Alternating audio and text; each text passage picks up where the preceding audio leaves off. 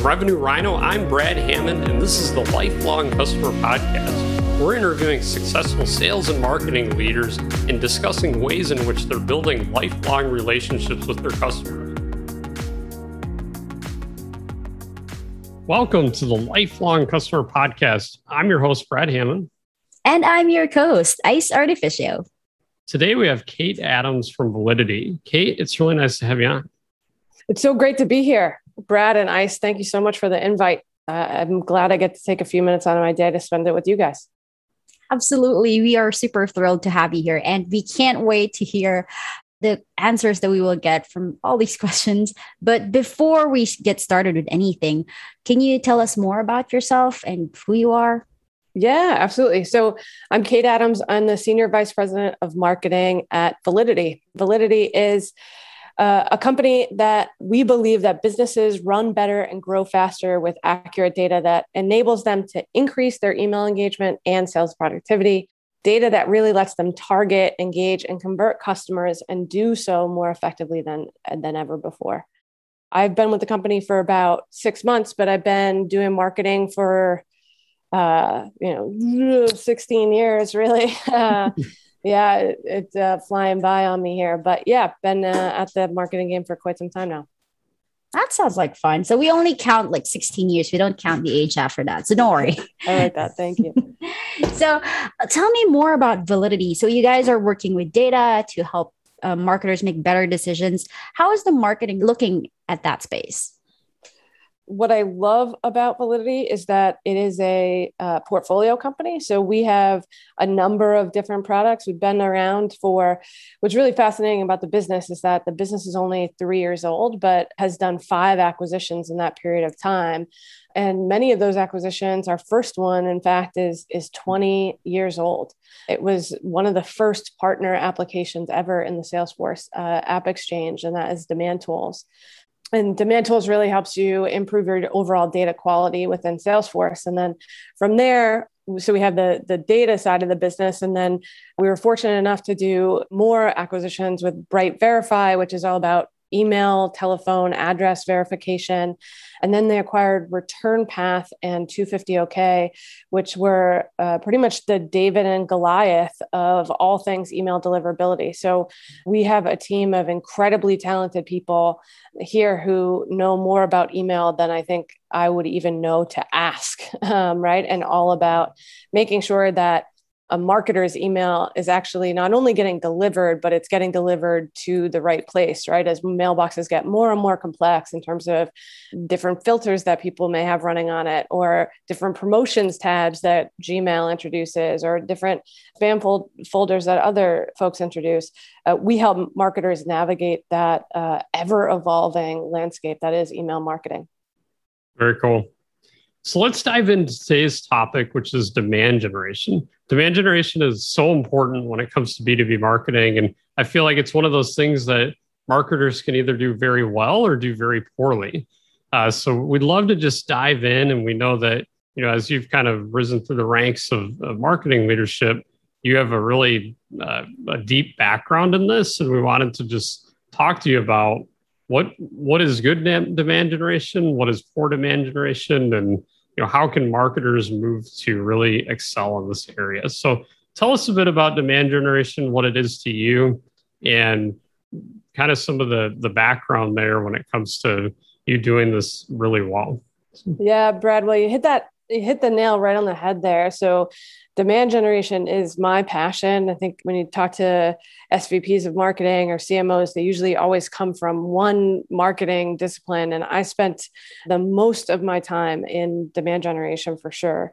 And it's something I'm super passionate about because to me, demand generation is really about revenue generation for the business. I firmly believe, and I think one of the core reasons why the CMO role is in crisis. I saw a stat the other day that the CMO tenure is the shortest it has ever been in the latest report. And I think one of the core reasons for that is that not enough marketing leaders are able to draw a straight line from marketing to revenue. And I fundamentally believe that the reason why marketing exists is to start and continue conversations for their sales team. And so to me, that's what demand generation is all about. I think too often you find folks that want to say that demand generation is really about lead generation. And that is just not true, right? Because you can do a lot of things to generate leads that will never result in revenue for your business. And I think that's a core component, a big mistake that a lot of folks are making along the way. Totally. I love that. Thanks for that background and that explanation. Let's dive into what good demand generation looks like. Can you paint a picture for us of what really a demand generation program that's firing on all cylinders looks like at an organization? Yeah, absolutely. What good looks like is a comprehensive program that is able to measure the entire journey, the entire customer journey.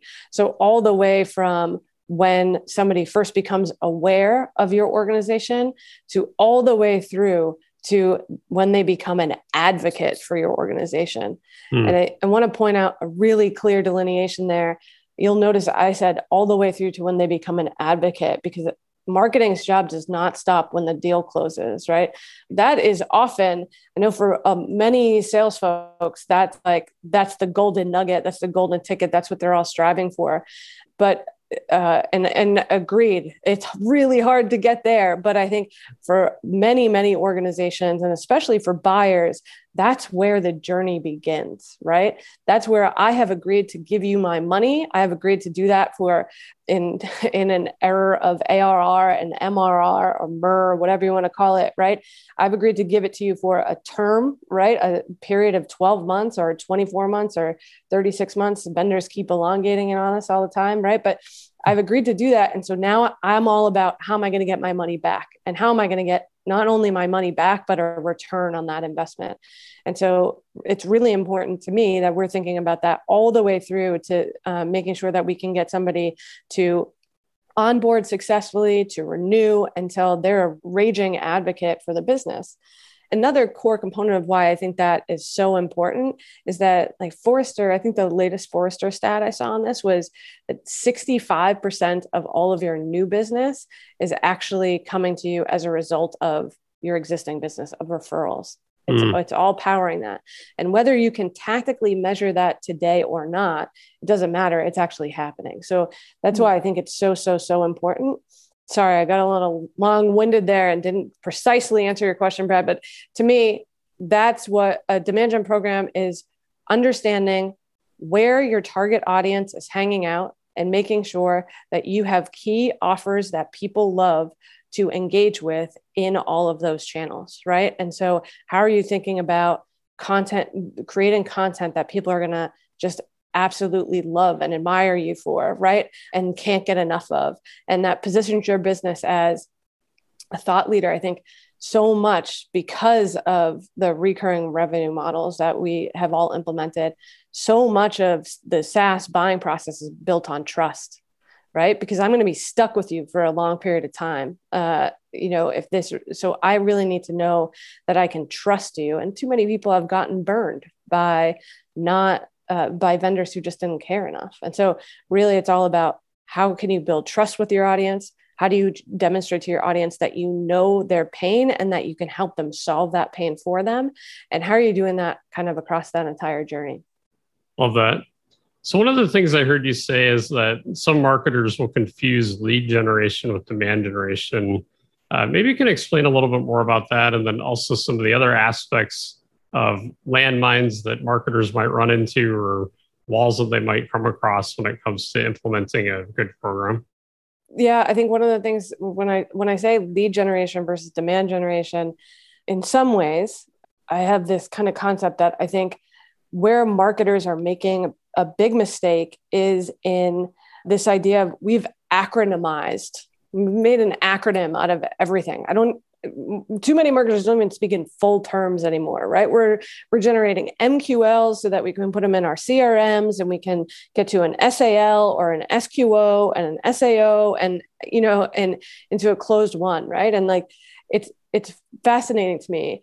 And I think it is another one of the core challenges within marketing today. We forgot that MQL is actually Brad, right? That that MQL is actually ICE, and ICE cares passionately about, I don't know, black shirts, right? And that's what she really cares about.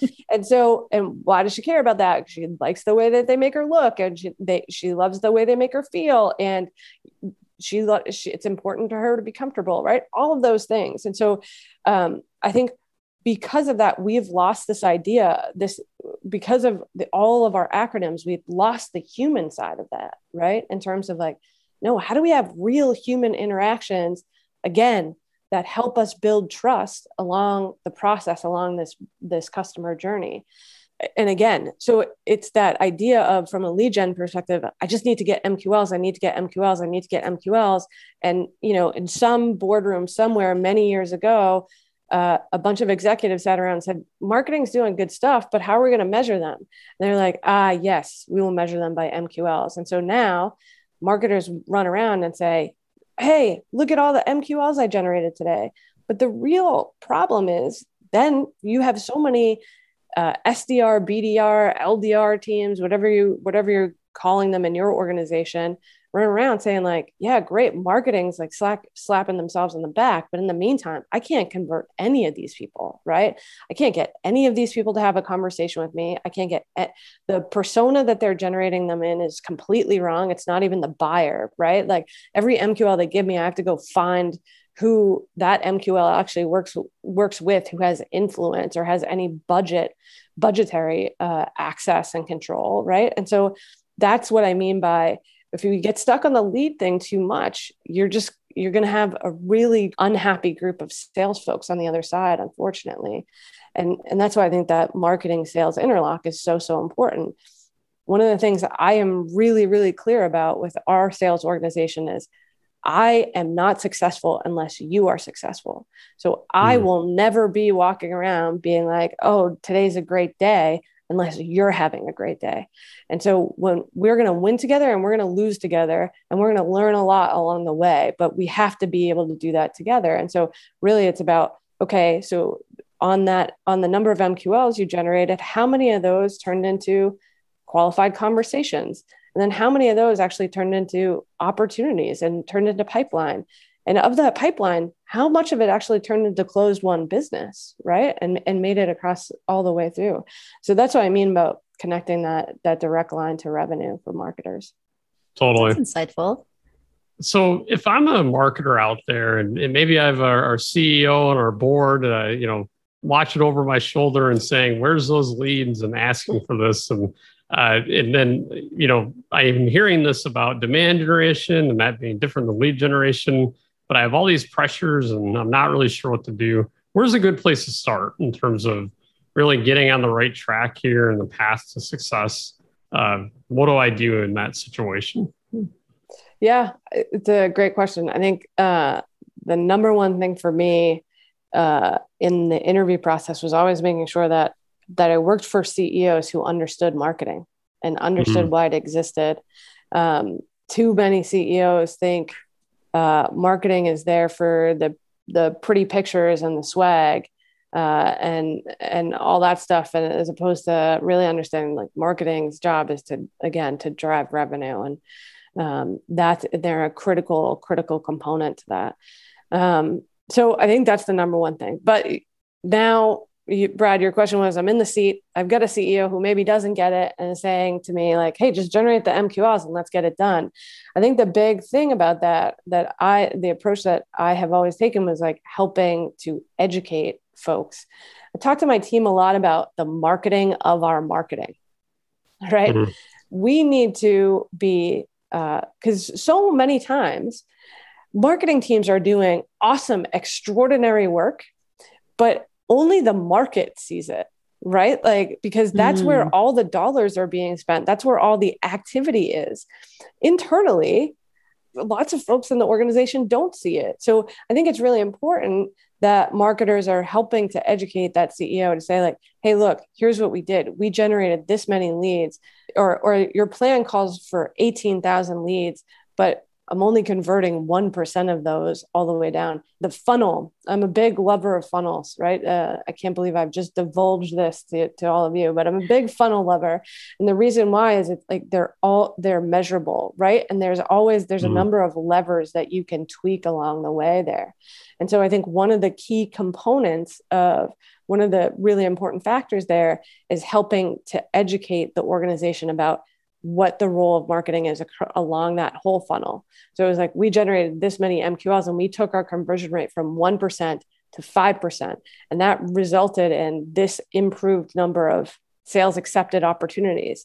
And that resulted in this amount of sales qualified pipeline, which now has an expected close date of, whatever your sales cycle length is, which means, this is what our revenue is going to look like at that point, right? That's all great stuff. And I think those are the pieces that you need to like help educate the board, help educate the CEO to understand like why it may not make sense for you to go generate 2 million MQLs next month. It's great advice. Well, as we're wrapping up here, what advice or what closing thoughts or remarks do you have for the other marketing leaders out there listening today? Yeah, great question, Brad. Closing thoughts. My closing thought is I'm a big marketing geek, so I have a lot of hot topics that I love to talk to marketers about. And it's actually why I've spent my last 2 companies have been at companies that I get to market to marketers because I enjoy it so much. But, I think we have to, as marketing leaders, it is really up to us to solve this kind of CMO, what I'd call a crisis, right? In terms of that average tenure piece. And we need to really make sure that we are ensuring that the organization understands the full value of your marketing program and what you're doing for the organization, and that we're here to drive revenue. And that's what we're here for. And we're a critical component to that, right? I think that is really, really important. And I think we've got to do a much better job as marketers to market our own marketing into the organization and demonstrate that value. And I think it's really important to do that. So I think those are my final thoughts. Totally. Well, thanks so much for joining the podcast and sharing all your wisdom here. Really appreciate it. Thanks for having me, guys. Totally. Yeah, absolutely.